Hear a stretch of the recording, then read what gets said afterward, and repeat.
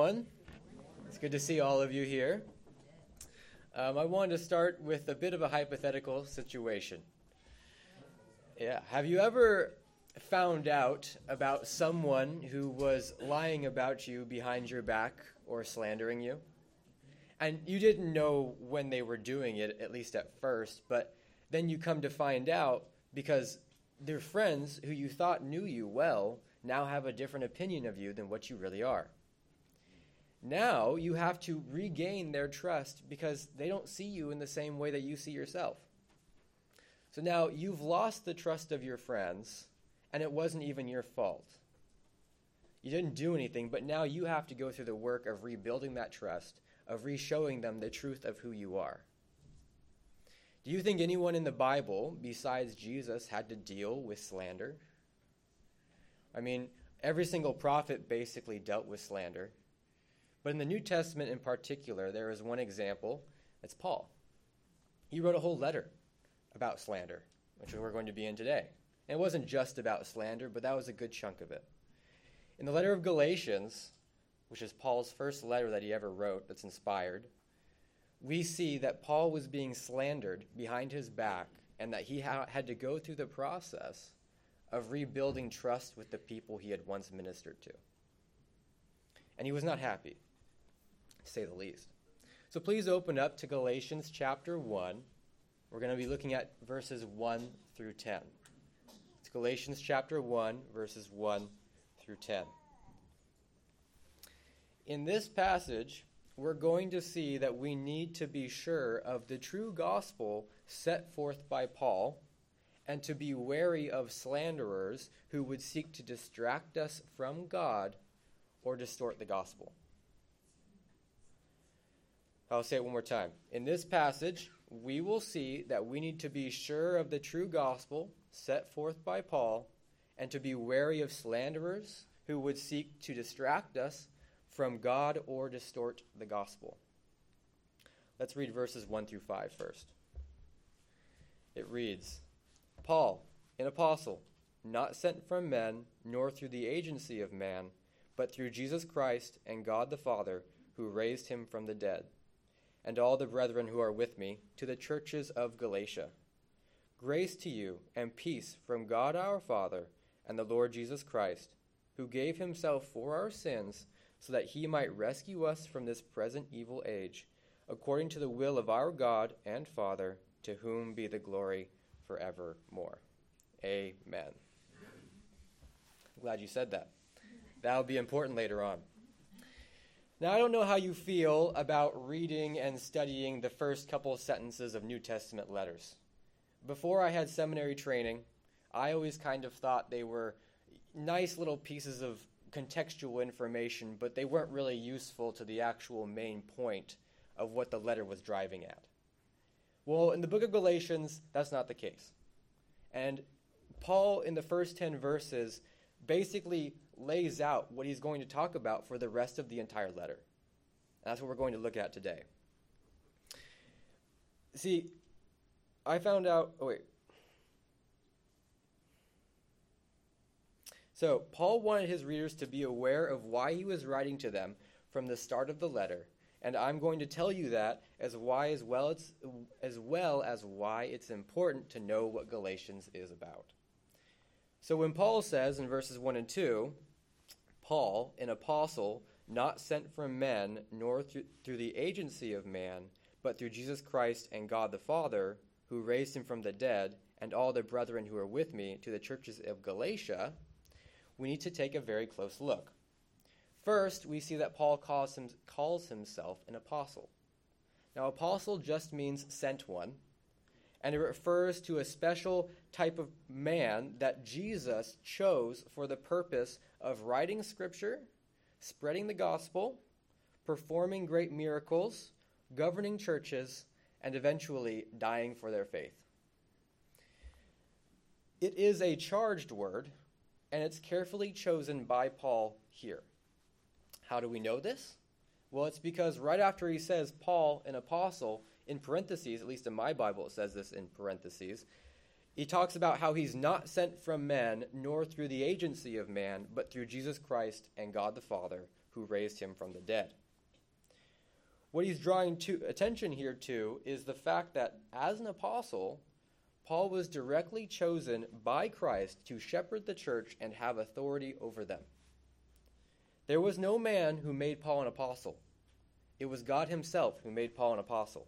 That means that there is no man who has greater authority except for Christ in the church. So when Paul, by the Spirit, tells you what to do, he's saying it's inspired by God and is God's word. So that means you must obey.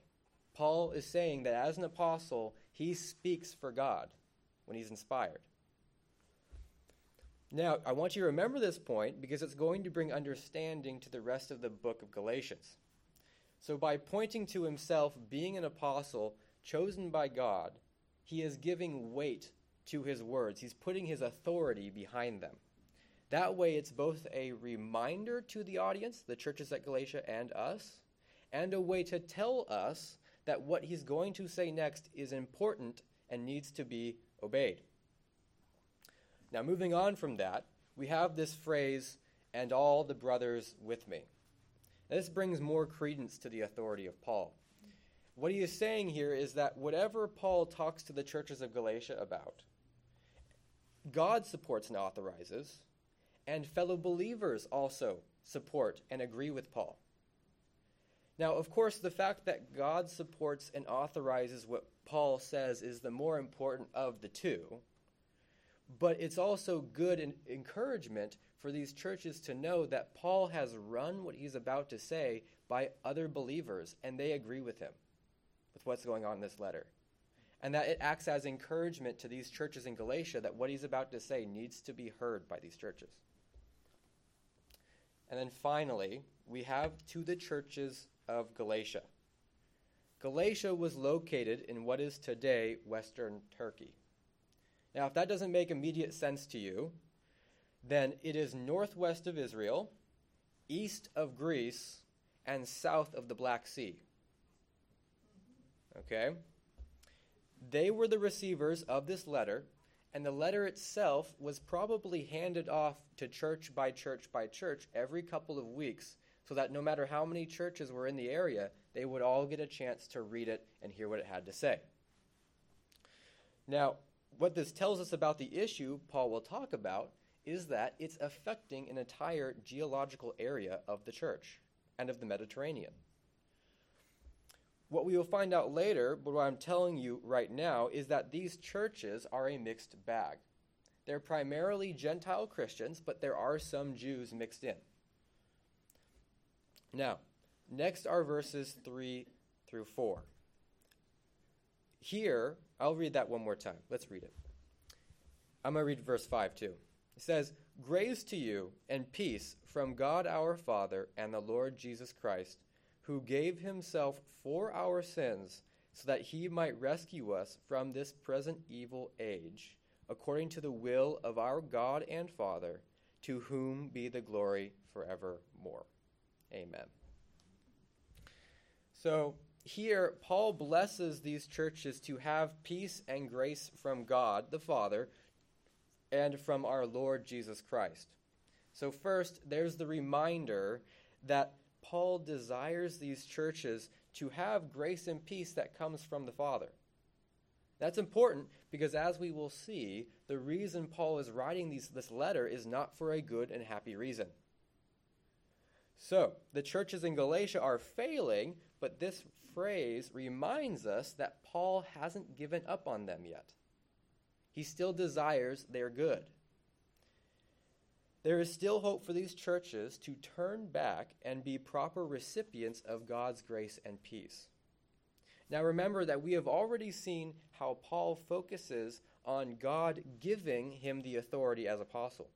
Notice now how we see that God is giving these churches grace and peace. That's a theme that's going to carry out throughout the rest of this passage. It's the theme of God giving. God gives authority. He gives grace and peace, and we're going to see him having given his Son. God gives. But first, notice that Paul then says, our Lord Jesus Christ. This is important because it's a reminder who both Paul and these churches are accountable to and supposed to obey. Paul is saying that when the people in these churches came to faith, they also became servants of Christ, and that as servants they are expected to do and believe certain things. Paul could have said, the Lord Jesus Christ, as a more general phrase that doesn't directly apply to us and doesn't directly remind us of who he is to us.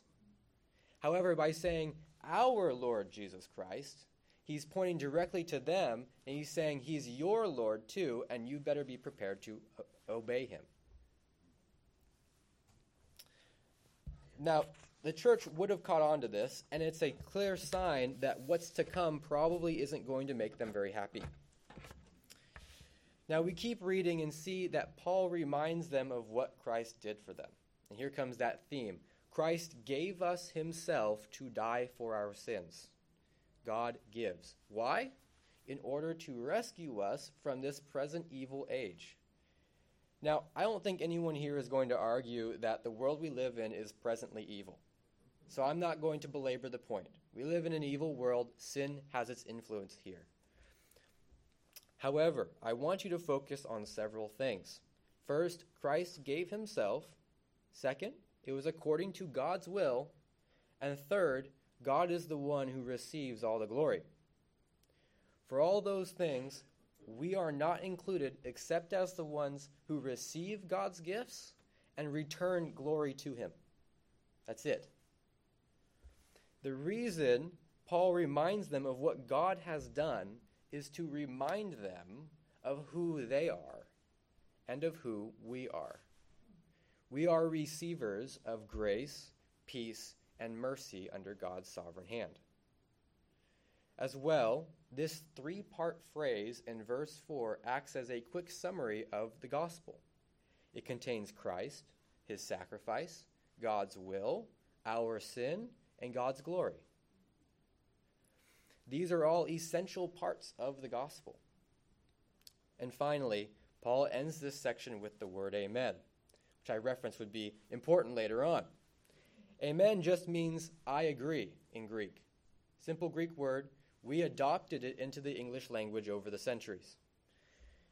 When Paul says amen, it means that he agrees with what he has said so far. And go figure, right? It makes sense. But it acts as an invitation to the churches in Galatia to say amen too, which means they agree with what he said so far. And what we're about to find out is that not everyone in the churches agree with what Paul has said so far. Now, I think we would all agree right now that Paul hasn't said anything very controversial, right? As a recap of the first 4 verses, we saw Paul assert his authority as apostle over these churches. We saw that the Father has given us Paul, grace and peace, the Son, and that this is according to God's will. There's not much to argue about there, apparently, but there is. Now, let's read verses 6 through 10. It says, I am amazed that you are so quickly deserting him who called you by the grace of Christ for a different gospel, which is really not another, only there are some who are disturbing you and wanting to distort the gospel of Christ. But even if we, or an angel from heaven, should preach to you a gospel contrary to what we have preached to you, he is to be accursed. As we have said before, so I say again now, if any man is preaching to you a gospel contrary to what you received, he is to be accursed. For am I now seeking the favor of men or of God? Or am I striving to please men? If I were still trying to please men, I would not be a bondservant of Christ. So here is the point of the letter. The churches at Galatia were being deceived by an idea that distorted the gospel. We haven't been told the details of what this deception is yet, and we haven't been told who was planting this idea in the churches. However, I think verse 6 makes it clear how important this issue is. Paul is shocked, he's flabbergasted, he's probably frustrated, and he's definitely upset about what's going on. These churches are deserting the one who called them to faith, which is the Father, for another gospel. And this gospel has no grace of Christ in it, because it says that the gospel calls us to faith by the Father using the grace of Christ. So that means when the gospel isn't the real gospel, there's no grace of Christ in there to draw you into true faith. Now, and apparently this transition from true gospel to false gospel happened pretty fast. Paul says, you are so quickly deserting. He's kind of like, he's writing this letter and he's thinking, I was really hoping I wouldn't ever have to write a letter like this. I was just with you guys.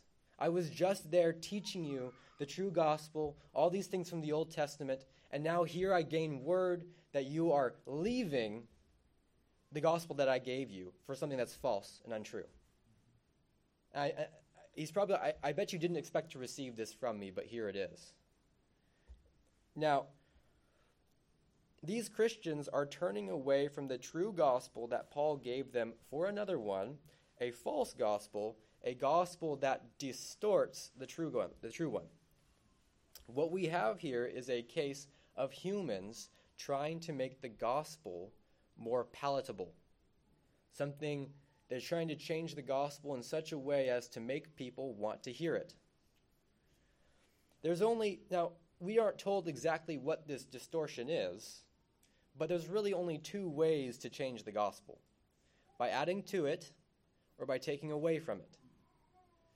Now, by both of them, according to Paul, are worthy of hell. That's what it means to be accursed. He wishes they would just go to hell, which is intense. However, by looking at verses 4 and 5, where we discovered that Paul focused on how God gave us everything, we can begin to understand that most likely this false gospel was about adding something to the gospel, something that humans have to do. That's why I focus so much about why Paul talks about the gospel in terms of only what God has done. Because when you add something that man has to do to the gospel, you've distorted the true one. You've lost sight of the fact that it's all of God and all of grace. We can begin to understand that most likely this false gospel added something to the true gospel to make it not all about God giving. So these churches were presented with a lie disguised as the true gospel. Paul was absent from the churches while this was occurring. It happened quickly, but longer than a few weeks or months. The churches had a choice: Paul's gospel or this new gospel. They looked at Paul's gospel and thought, we can do better. And then they started to believe in this new one. They turned away, this is important, convinced that what they were doing was the right thing to do. I want you to understand this. They were deceived into thinking that by believing this new gospel, they would bring more glory to God. Okay? So you aren't dealing with malicious people who hate God here. You're dealing with Christians who think that they're glorifying God by believing this error. We aren't that far from them. Does that make sense? Okay? I don't want you guys to distance yourself from these churches as if they're some kind of different type of people. No, they're just like us. Now, it's interesting that Paul describes this false message using the word gospel, because he makes it clear that it's really not the gospel. However, the reason he uses the word gospel is because that's how the churches were hearing it. They were hearing it as the gospel. So he's using a word they recognize. They were being told that this false message was the true gospel that would save their souls. And however, it's not another gospel. There is only one gospel, and anything else is not the gospel of Christ. If you change the gospel in any way, it ceases to be the gospel. And now, to be clear, I don't mean to kind of calm you down if you're thinking, oh, maybe I've presented the wrong gospel. I'm not talking about using different words to describe the same thing or using synonyms. I'm talking about changing an essential part of what makes the gospel the gospel. Now, in verse 8, we learn a fundamental part of this true gospel. The gospel is the gospel apart from the one who speaks it. I'm going to read verse 8 again. But even if we, or an angel from heaven, should preach to you a gospel contrary to what we have preached to you, he is to be accursed. So even if Paul himself, the one scolding these churches and writing this letter, were to be wrong about the gospel, then he himself should be sent to hell. That is, it doesn't matter who it is that tells you the gospel. If they get it wrong, they got it wrong. Truth is true regardless of the one who says it. You can think about that for a while. So, the gospel is more important than any one person, group of people, or type of being, hence his reference to an angel. This verse and verse 9 are extremely strongly worded. And you know it's important because he basically repeats verse 8 in verse 9. It's almost the same exact language. Now, so there are a lot of sins where Paul would be the first one to encourage the sinner to go to God, repent of their sin, ask for forgiveness, and then stop sinning. He'd be the first one. But this one is different. Paul skips straight to the condemnation. There's no intermediate steps. He says if they are preaching this false gospel on purpose, then they ought to be sent to hell. That's how bad this is. Now, remember that Paul is a big believer in mercy. Think about this. He was one of the worst persecutors of the early church before he was saved. He did horrible things to Christians. So how much more mercy did he receive when the Father forgave him for his sins? And yet, this man who has received so much mercy looks at this sin and says, this is absolutely the worst. I'm trying to drive this home. Changing the gospel to a false gospel is horrid. Okay? There's no life in a changed gospel. Now, it's not that this sin can't be forgiven. It's that the people who are preaching this false gospel aren't doing it unknowingly. They're doing it on purpose. They aren't looking for forgiveness. They're looking to damage the church, not help it. And now, finally, for verse 10. I'm going to read that. For am I now seeking the favor of men or of God? Or am I striving to please men? If I were still trying to please men, I would not be a bondservant of Christ or slave. Now, there's a lot of information packed into this verse, and a lot of it goes back to the very start of the letter. First, there is the fact that Paul talks about this in terms of himself. You know, am I trying to gain people's approval? Am I trying to please people? These are rhetorical questions, and the obvious answer is no. But it goes back to the first verse where Paul asserts his authority as an apostle. If Paul truly is an apostle, truly sent from God, truly writing this letter, truly having given them a true gospel, then why is he being accused of trying to please man rather than God? Because ultimately, that's what this is. These false teachers, as we will call them, who gave this false gospel, were accusing Paul of preaching the wrong gospel in order to please men. Now, this is the deceitfulness of these false teachers. This is their process. This is how they do things.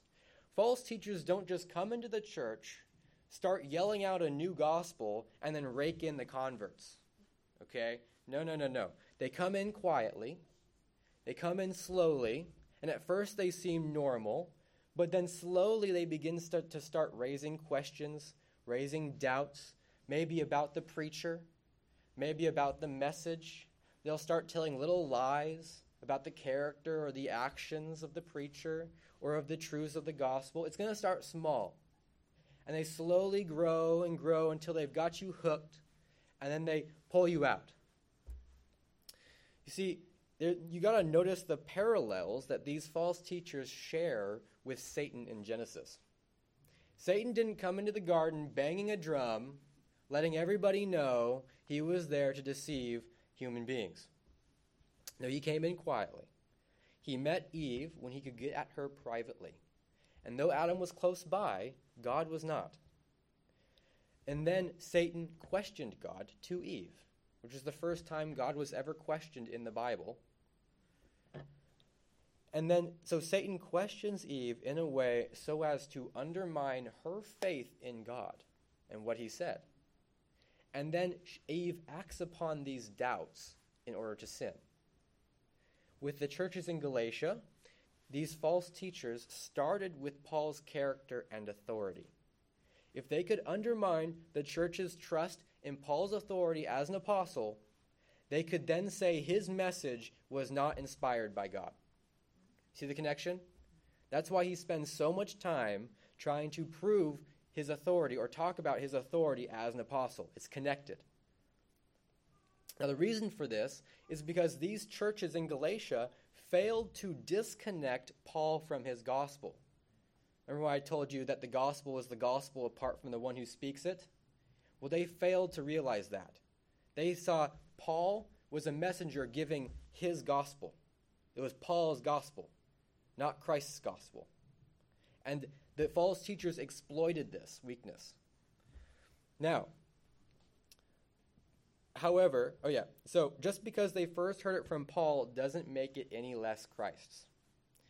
So these false teachers encouraged the churches to believe that Paul was just another man giving just another message of hope. Once they believed that, they could then slander Paul behind his back to make the church believe that he preached to them to gain some fleshly value from it, like money, service, or like free room and board. That is where the last sentence comes in. If I were still trying to please people, I would not be a slave of Christ. If his gospel was really to make people like him and feel indebted to him, then why did he call himself a slave? This may seem a little strange to us, but to these people, slavery was real. Many of them were probably slaves themselves. And let me tell you, if you're going to be introducing a new religion or a new God, there are a few things you want to avoid doing if you want people to like you. One is avoid making your God seem weak. Don't ever let him die. Avoid making yourself the bad guy. No one wants to be the bad guy. And 3, avoid making your entire purpose to serve another being. No one wants to submit. Now, Paul did all of these things in his gospel. And I just told you to avoid them. And that's because his gospel wasn't made to make people happy initially. It was made to make them realize their sin and to realize that they are the bad guy and that God wasn't weak for dying on the cross. It was necessary. And that they need to submit to this God as they were supposed to from the beginning. See, once the false teachers do this, they're able to convince the churches that Paul was really in it for himself and not for their good. Then they are able to break down Christ's gospel. And that's what lands us here in this passage, where we're at. This is why Paul makes such a big deal about his apostleship and his calling from God. It all starts there. If Paul isn't an apostle, you can ignore him. But if he is an apostle, and he truly is sent from God, you better sit up a little straight in your seats, because he speaks for God. He has his authority. And it just so happens that the next section of this letter is Paul making his case for his apostleship. However, we're going to put that on hold till the next time I preach, and now we're going to move on to some application. So why does this matter? Well, for one thing, it encourages you to make sure you are believing the right gospel. According to Paul, it's a serious thing to know the gospel, because by it you can know God. So that brings us to, what is the true gospel? That's a good question. The reason Paul didn't talk about it in too much detail in this passage is because normally when you read the letter of Galatians, you read the entire letter in a single sitting. However, because we're just doing a single passage of it, I'll tell you. So if you want to write this down, I'll repeat it. You can get ready.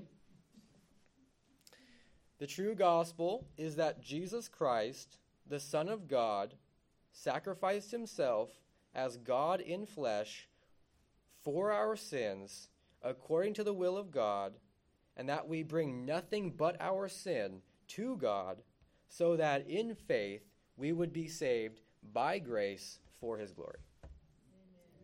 That's a mouthful. And I'm sure you could add some more details to it, but I'm trying to get the nutshell. So, I'll repeat that one more time. The true gospel is that Jesus Christ, the Son of God, sacrificed himself as God in flesh for our sins according to the will of God, and that we bring nothing but our sin to God, so that in faith we would be saved by grace for his glory. Now, I want to emphasize several things at this point. One is that Paul is not worried about true believers accidentally messing up their presentation of the gospel. Okay? Paul is not trying to make you afraid. He wants the churches to realize their error and turn back from it. So for us, this stands as a warning. The gospel is a work purely of God alone, made necessary by our sin, but to his glory. That's essentially a rewording of verses 3 to 4. If those ever change in your mind, then you need to consider where your faith truly lies. Is it in yourself, this world, or is it in God alone? Now, another application, stemming from being sure of the true gospel. I talked about this a little bit earlier. Don't ever think you are too far from the churches in Galatia. We are all human, and humans don't change. We want a religion that suits us. But since we have a sin nature, we are always desiring what God does not. What this means is that we want a gospel that pleases us and suits us, or at the very least, doesn't give glory to God. God wants a people to worship and serve him, and the true gospel reflects this desire. Now, that means we all desire a false gospel, even me. The only thing that keeps us from falling headlong into disaster like these Galatians is the Word of God, his grace, and the Spirit that lives within us. Acts as a seal for us. As the old saying goes, but for the grace of God, there go I. So praise God that you have been warned of this danger again, and that you have the chance to ensure that you won't fall prey to it. And third, consider how you ought to react to people like those false teachers. They're still around. They haven't died off in the first century. So they just come by different names. These false teachers were distinguished by their hostility towards the truth and towards those who preach it. Their desire was to damage the church and damage true believers. They slander rather than criticize. Now, there's a difference between criticism and slander. Slander is lying about a person behind their back to make them look bad to someone else, which erodes that person's faith in the one who was slandered about. Criticism is challenging a person's actions, thoughts, or attitudes in order to encourage them to improve. Criticism is a good thing. Everyone needs it at some point. Not all the time, but it's good for you. Now, no one ought to be slandered or to slander someone else. That's wrong and evil. However, pastors, which I'm bringing up, I'll tell you why I'm bringing them up. Pastors need both encouragement and criticism if they are to remain sharp and fresh in the pulpit. But they shouldn't ever be slandered. Paul was like the preacher for this church, and he was being slandered. That's why I bring this up. Remember, the false teachers started with the preacher and then moved to the gospel. So remember that. Remain watchful for those who seek to damage the preacher or the gospel. Typically, they will do it when the person they slander is not around to hear it. Now, I just want to make it clear that when I'm talking about slandering your pastor, I'm not talking about someone disagreeing with a point in their sermon. I'm talking about someone attacking the character of that pastor, which is a very serious accusation. So, in the end, you need to be sure of the gospel and to watch out for slander, both against the word, the gospel, and then also preachers. Now, let's pray. Father,